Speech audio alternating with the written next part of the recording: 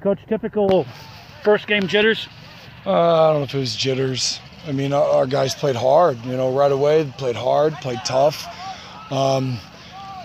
Experience, coaches as well, a lot of new guys in new positions, experience things. I mean, just various things like that caught us, you know what I'm saying?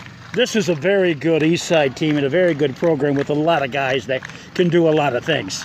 Right, yeah, very talented. They're going to win some games, and they're going to win some titles. I mean, they were sectional champ last year. I wouldn't be surprised if it happens again. I wouldn't be surprised if they run deeper than that. It doesn't excuse the errors that we made as coaches, but they're a good team. Hard way to start for a young team. What are you looking for in the game film? Just things that critical areas we got to correct. Coaches got to be better. We got to get this team better prepared.